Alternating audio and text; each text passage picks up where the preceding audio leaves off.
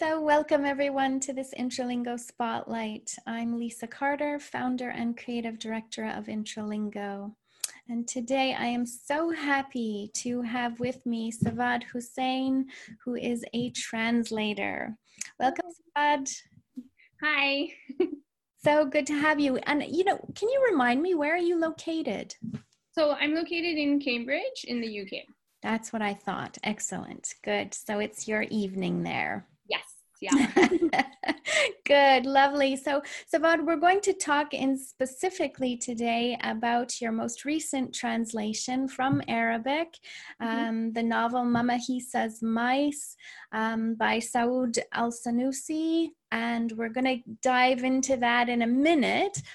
But first, I'd really love to hear from you a little bit about your trajectory as a translator. Oh, yes. Yeah. So I didn't actually start translating until 2009. That was the first time I translated a literary work. I was doing my master's in Arabic literature at SOAS in London. And then at the same time, I was approached by a translation agency to translate a Palestinian work, which never saw the light of day, but it was my first sort of engagement with literature. And the book itself, like, I won't mention the name, but it wasn't that good anyway. So I'm actually glad that it didn't go any further. But that was my first actual book length project. And after that, I had originally thought, oh, this is so easy, like I could make this into a career, but then I didn't get my next book contract for, I would say, another 4 years or so. So in the meantime, I had just been doing, I'm an Arabic teacher by profession. So while I was teaching, I was also doing literary translation on the side for journals. I did a lot of literary festival sort of publications for Arab Lit. So I was living in Dubai at the time, so I'd go to the Abu Dhabi Book Fair and do interviews with authors. And aside from that, I think, I was doing mostly just a lot of reviews, trying to gain traction as someone who knows the Arabic literary scene so that publishers would take me seriously. And then eventually, finally, the first book that I did, I actually ended up doing it for free. Just because I was finding it difficult. I got royalties, but to get your foot in the door, unfortunately, so I was doing so many samples for, big name publishers, but the issue was that they said, well, you've never done a full length work with a publisher that we know. So they would like the book that I would pitch, but then inevitably give it to another translator, which is very just, disheartening. So then finally I started my first actually book that got published was with a press in Hong Kong called Signal 8 Press. It was a Jordanian sci-fi novel. And after that, I just got a whole bunch of offers coming in. So really in the past, I would say 3 years, I've gotten so much more work than, the first part of my career. So I know it's really difficult. You're kind of in this sort of limbo where, you don't have the experience for publishers to take a chance on you, but then nobody's willing to take a chance on you unless you've done a book. So I think, unfortunately, a lot of translators are in a similar situation where your first work is either unpaid or it has to be funded by a grant, but there's not a lot of grants for Arabic. Your trajectory, it sounds so similar to so many of us who are literary translators. It's not an easy profession to get into, but it's wonderful that now projects are coming to you. Yes. Yeah, that's great. Excellent. Very good. So, for those of us, who aren't familiar with Kuwaiti literature in particular, so, I know that Saud Al-Sanusi is very well known. He won the 2013 Arabic Prize in Fiction. He's extremely well known in his own country, but for those of us who are unfamiliar with him and his work, can you tell us a little bit more? Yes, yeah. So Saud has a really big following, which originally started, as you had mentioned, with him winning the International Prize for Arabic Fiction with his book, Saq al-Bamboo, The Bamboo Stalk. But prior to that, within Kuwait, he had already won a sort of national award for his first novel, which I think is called The Prison of Mirrors.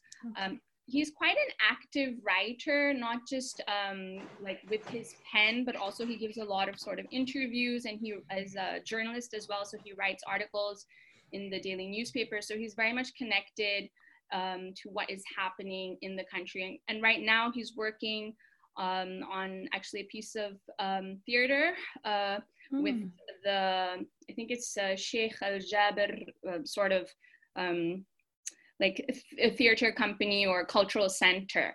And so he also just released a new book, which has been garnering a lot of attention from readers and critics, which is called, in English, it's like Salih's Camel. So which each work that he does, he seems to sort of stretch himself further. So this book it's a novella. It's really short. It's the first time also he's written entirely from a female perspective. And in an interview, it was really interesting. He said he gave the manuscript to like another favorite author, Kuwaiti author of mine, Buthaina Al-Aisa, to like read his work, because he found it difficult at certain parts to talk about, for example, falling in love with a man, because the love story is like a key part of this novella. And so she was giving him sort of feedback like, oh, women don't talk about their own bodies this way, or things like that. Interesting. Yeah, but what's really interesting about the novella itself is that it's set in like 1900s in the Gulf, in the desert, and it's a Bedouin love story, but the language itself is quite sort of archaic. And readers have said that it takes a while to get into it, but once you do, you really, just start running with the story. So he never has, it's really different to Mama Hissa's Mice, for example, which is so much more like a current historical fiction novel, and then also like speculative fiction launching us, into the future. So with each of his novels, he's really exploring a different part, I find, of his sort of tool, like set as a writer, as well as like, the content. So yeah, since Mama Hissa's Mice, I mean, he has released 2 novels, and this was his second one since then. Right. Yeah. Publishing and translation takes a long time. So yeah, because he originally wrote Mama Hissa's Mice in 2015. Right. Yeah. Okay. And the last that I had read in English, the media that I was able to find, Mama Hissa's Mice had been banned and burned in Kuwait.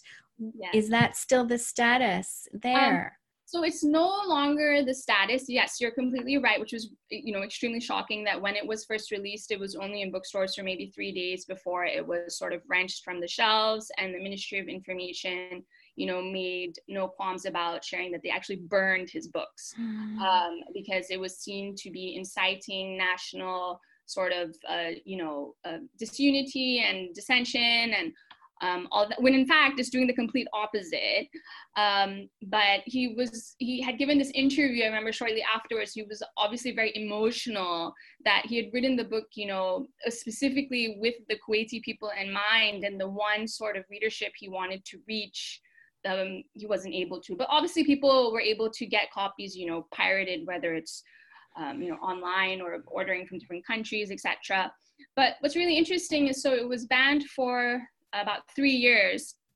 And then I wrote the date down here. So in April 2018, they revoked the ban.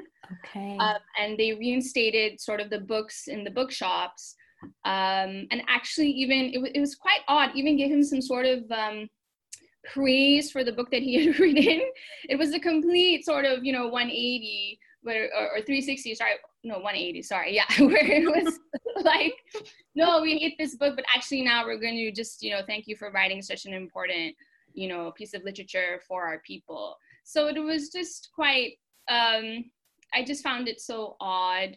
But unfortunately, Kuwait does have a lot of censorship of novels currently, both translated from English and those written originally in Arabic as well, to the point where, like, I think last year there was this like hashtag in Arabic, which was like, banned books in Kuwait, and everyone would take a picture of the banned books that they had because they had just bought it from other places, kind of just sort of poking fun at the whole point that we've banned it, but if anything, it's going to make us want to read these books even more. Right. And, we're going to go out of our way to get them. So yeah, that I had seen that hashtag on Twitter. That was very interesting. I couldn't read the titles, but there were stacks of books. Yes.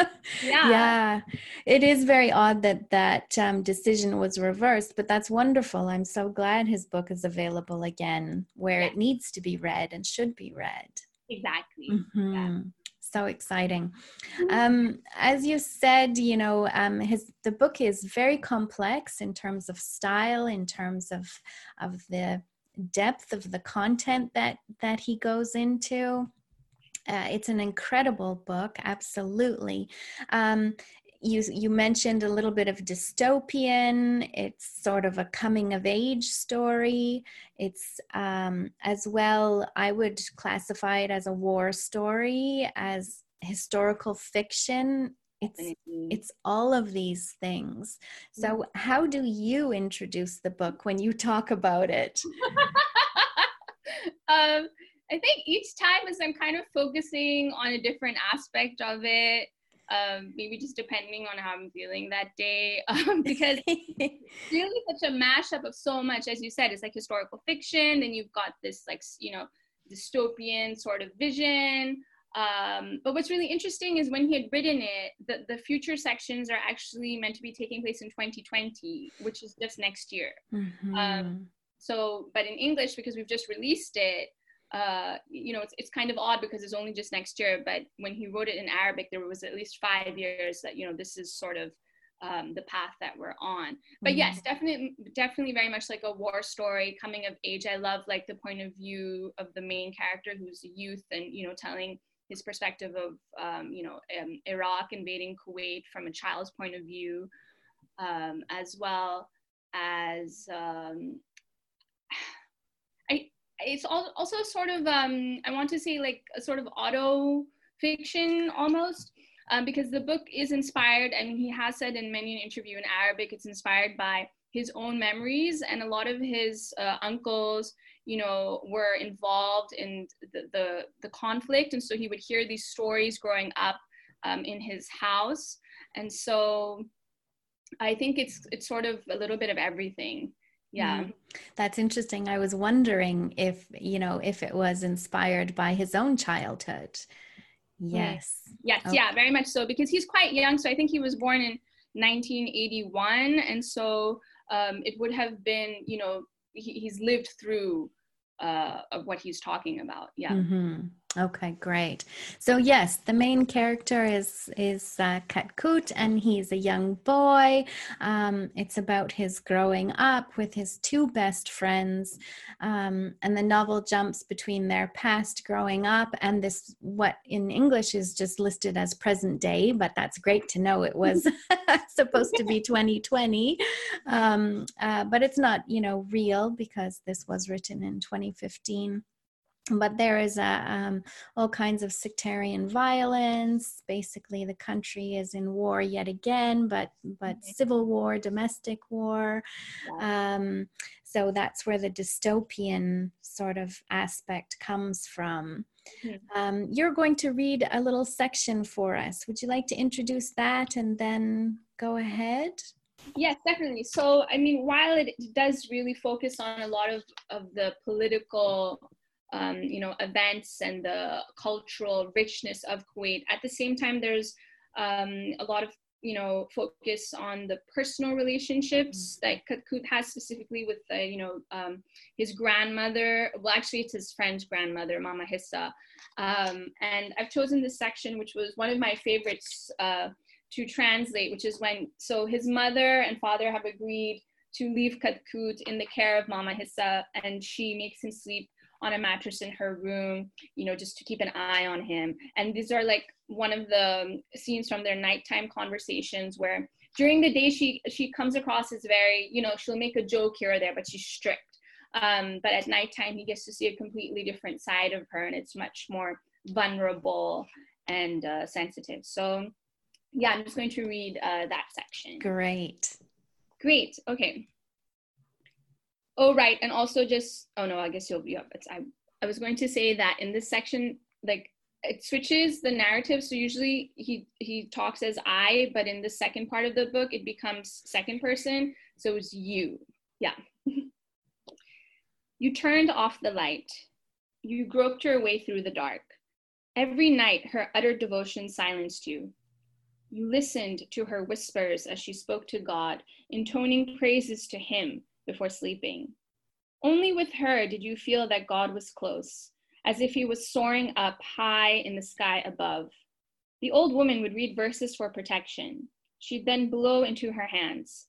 She would mumble some words, but you could only make out the ones with Subhan, praise be to, O God of the seven skies. God, I ask you, you who fed us, gave us drink, and gave us enough. There is nothing before you. Bi-ismuka, O God, in your name, I entrust myself to you. So she hadn't taken out her dentures yet. As soon as her praises to God petered out, you'd start with your questions. She would then begin telling the stories you loved, of her prayers replaced by different hissing sounds. She answered your every question, telling you all kinds of stories, but not the one about the 4 mice that she had promised. She always postponed it to the next night. She spoke about whatever she wanted to speak about. You understood some of what she said. There was a lot you didn't know. She would speak, propelled by the need to speak, with your questions or without them. At nighttime, Mama Hissa became something else entirely.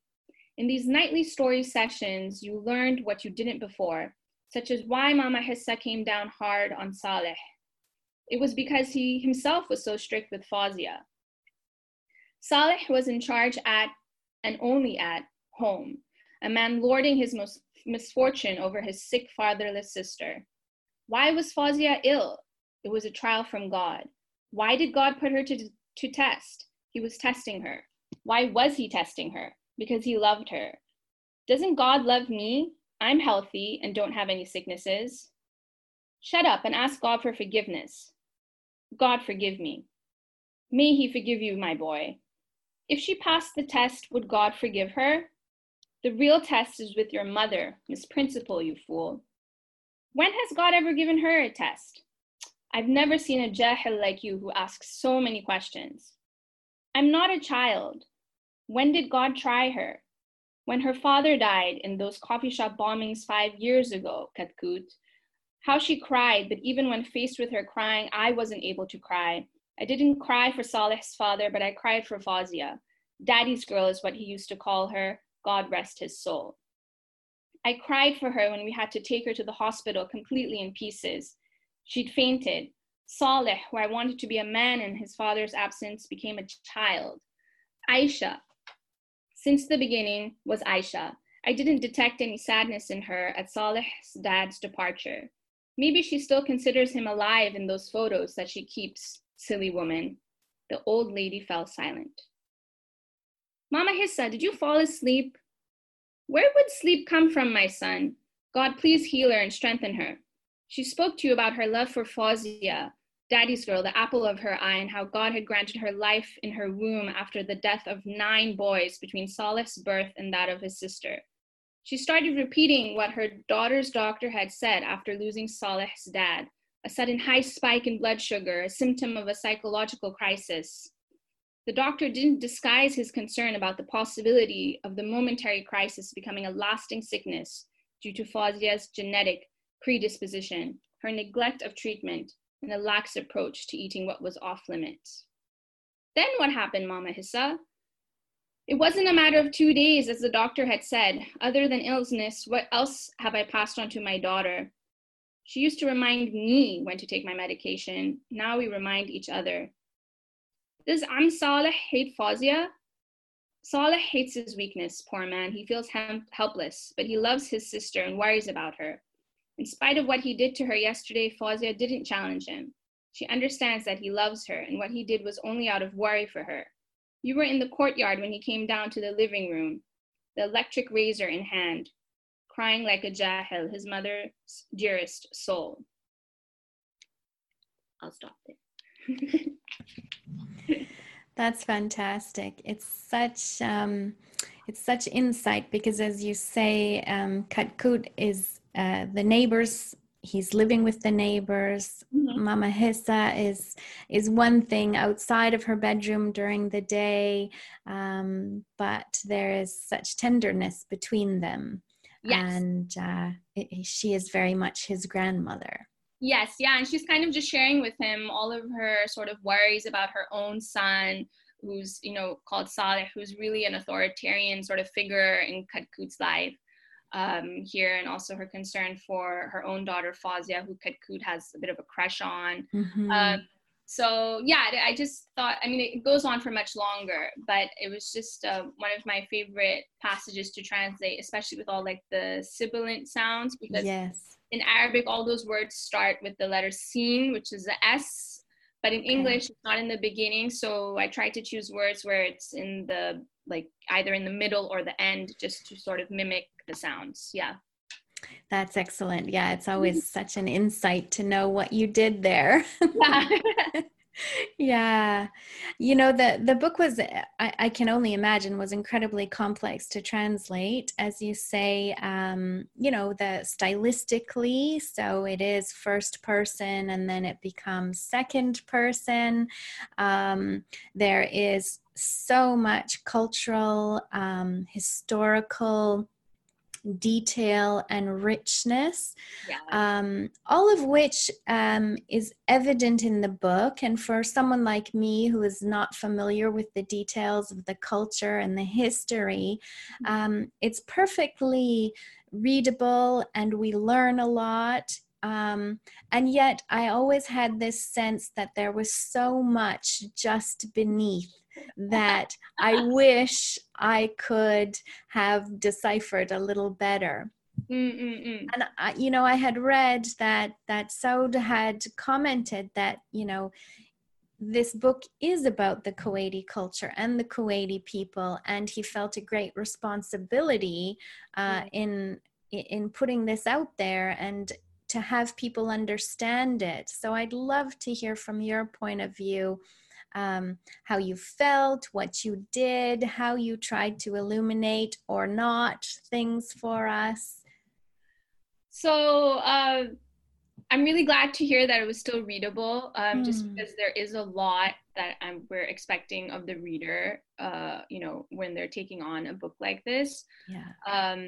I was trying to go with the sort of, you know, analogy that when you visit a foreign country, and you don't speak the language, you're still able to make out things from, you know, physical cues or you know, visual similarities between things, but you're a little bit disoriented. You know, when you're in a foreign country, people don't always spell out things for you. So to be honest, there was, I mean, in terms of deciding how much, you know, sort of support to give the reader, there was a little bit of tension between myself and the editors at Amazon Crossing, because I wanted to give like a little bit less and they wanted to give more. Okay. And so in the end, we kind of came to this, you know, agreement. But I, to be honest, would have taken away even more of sort of the support. But actually now, having heard people's responses to it, I guess I'm glad that we went with the approach that we did, where, you know, there is sort of, I mean, different ways, as you know, to do is like stealth gloss, where you would explain something within a sentence.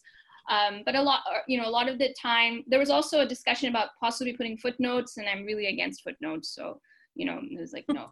I'm so glad you didn't put footnotes. Yeah. It changes the tenor of the book. Yeah. Yes, yeah, exactly. But to be honest, when I found out I was doing the book, it was even before I had actually started, I factored in this sort of time, because even though I'm a Middle Eastern studies major, we never focused that much on the Gulf. Okay. When I studied, it was more so the Levant or Egypt. And so even if it was the Gulf, maybe like a little bit of Omani history, but Kuwait was never considered a country that, unfortunately, at that time when I was like, you know, studying like 2004, you know, 2005, a country that deserved focus in a Middle Eastern studies program. So what I did is, luckily, because, you know, we have the great Cambridge University Library here, I went out and checked out all these books on Kuwaiti history and culture, and just spent a whole month reading different books. And I also started watching like Kuwaiti soap operas, because there's a lot of Kuwaiti dialect in the book, which I'm not familiar with. So it was a sort of crash course in just, you know, immersing myself in all aspects of the country, because I haven't been to Kuwait myself. And I am much more familiar with like Jordan and Palestine and Lebanon and their history and language, and that's the dialect that I speak when I speak Arabic. So yeah, I felt a huge sort of onus on me, because even like Buthaina Al-Aisa, who I've mentioned previously, who's another sort of leading author in Kuwait, has this famous quote that, you know, if something happened to Kuwait where like the entire population or country was wiped off the map, this is the one book that should remain, that like, you know, people should cling to. And I was like, oh my God.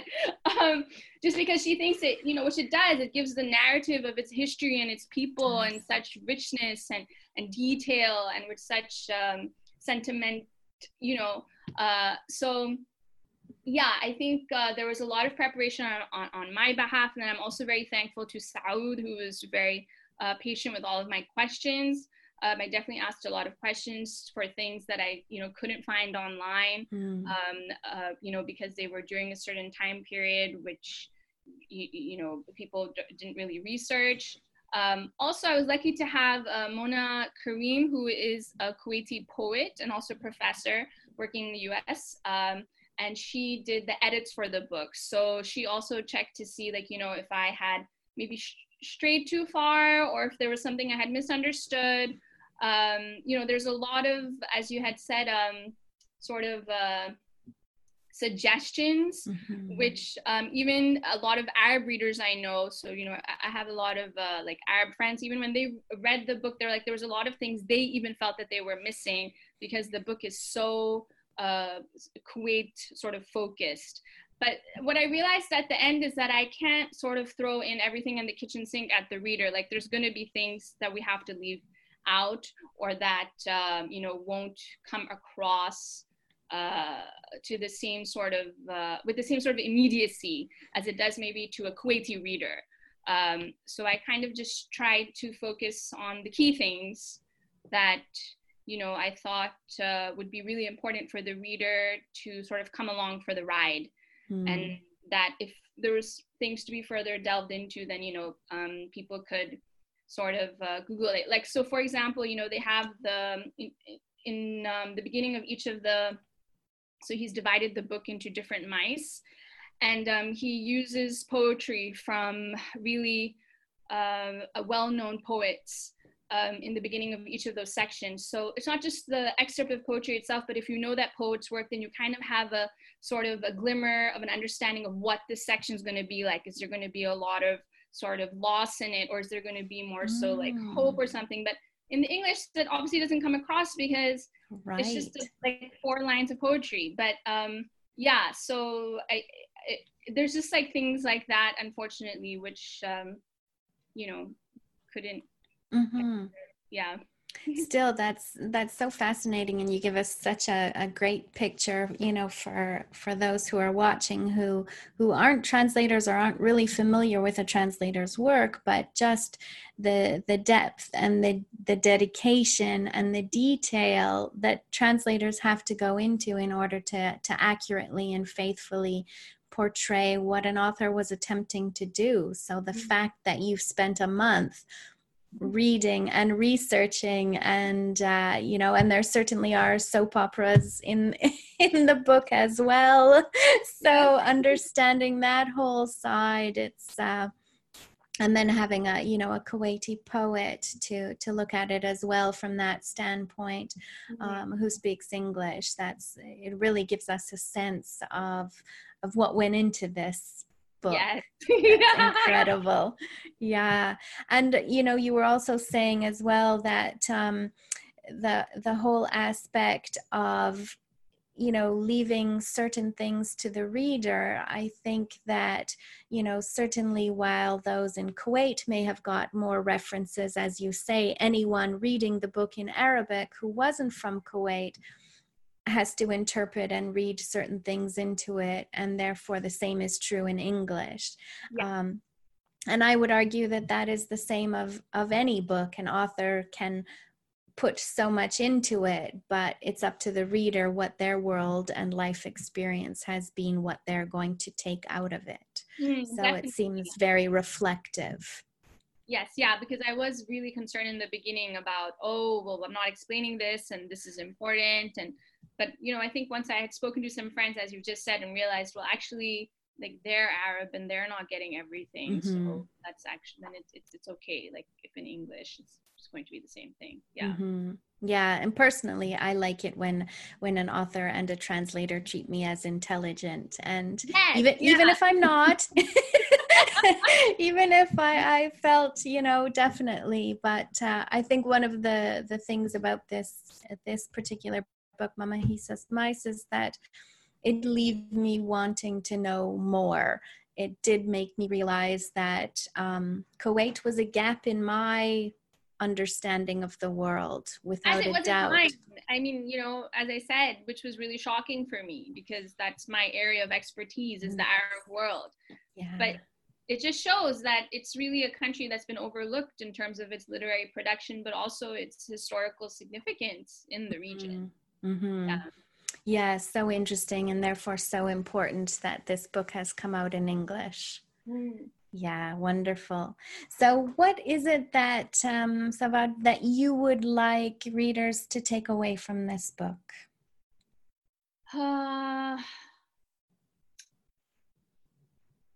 Yeah, I think this is important.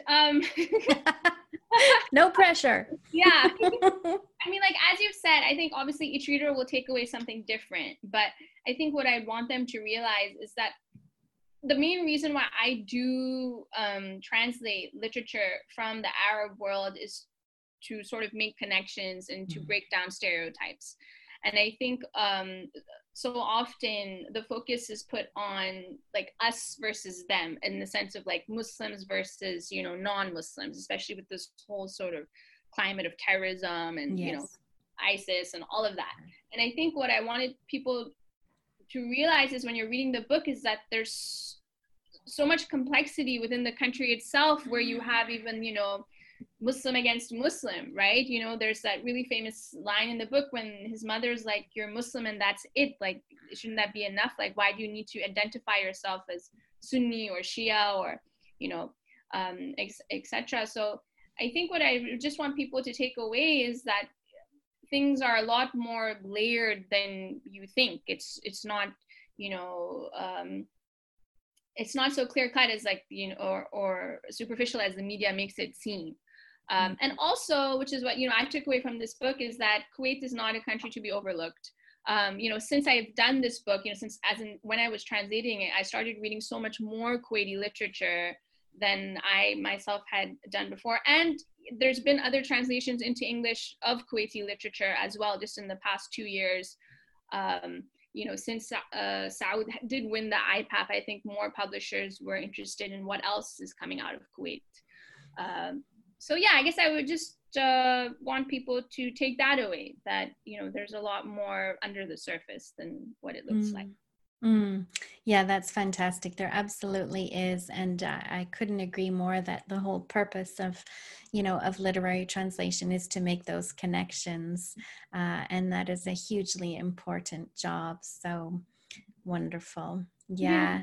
Thank you so much for this book. Congratulations to you and to Saud Al-Sanusi. It is, it's I think a really important work. I certainly enjoyed it. I was challenged by it, but I like that.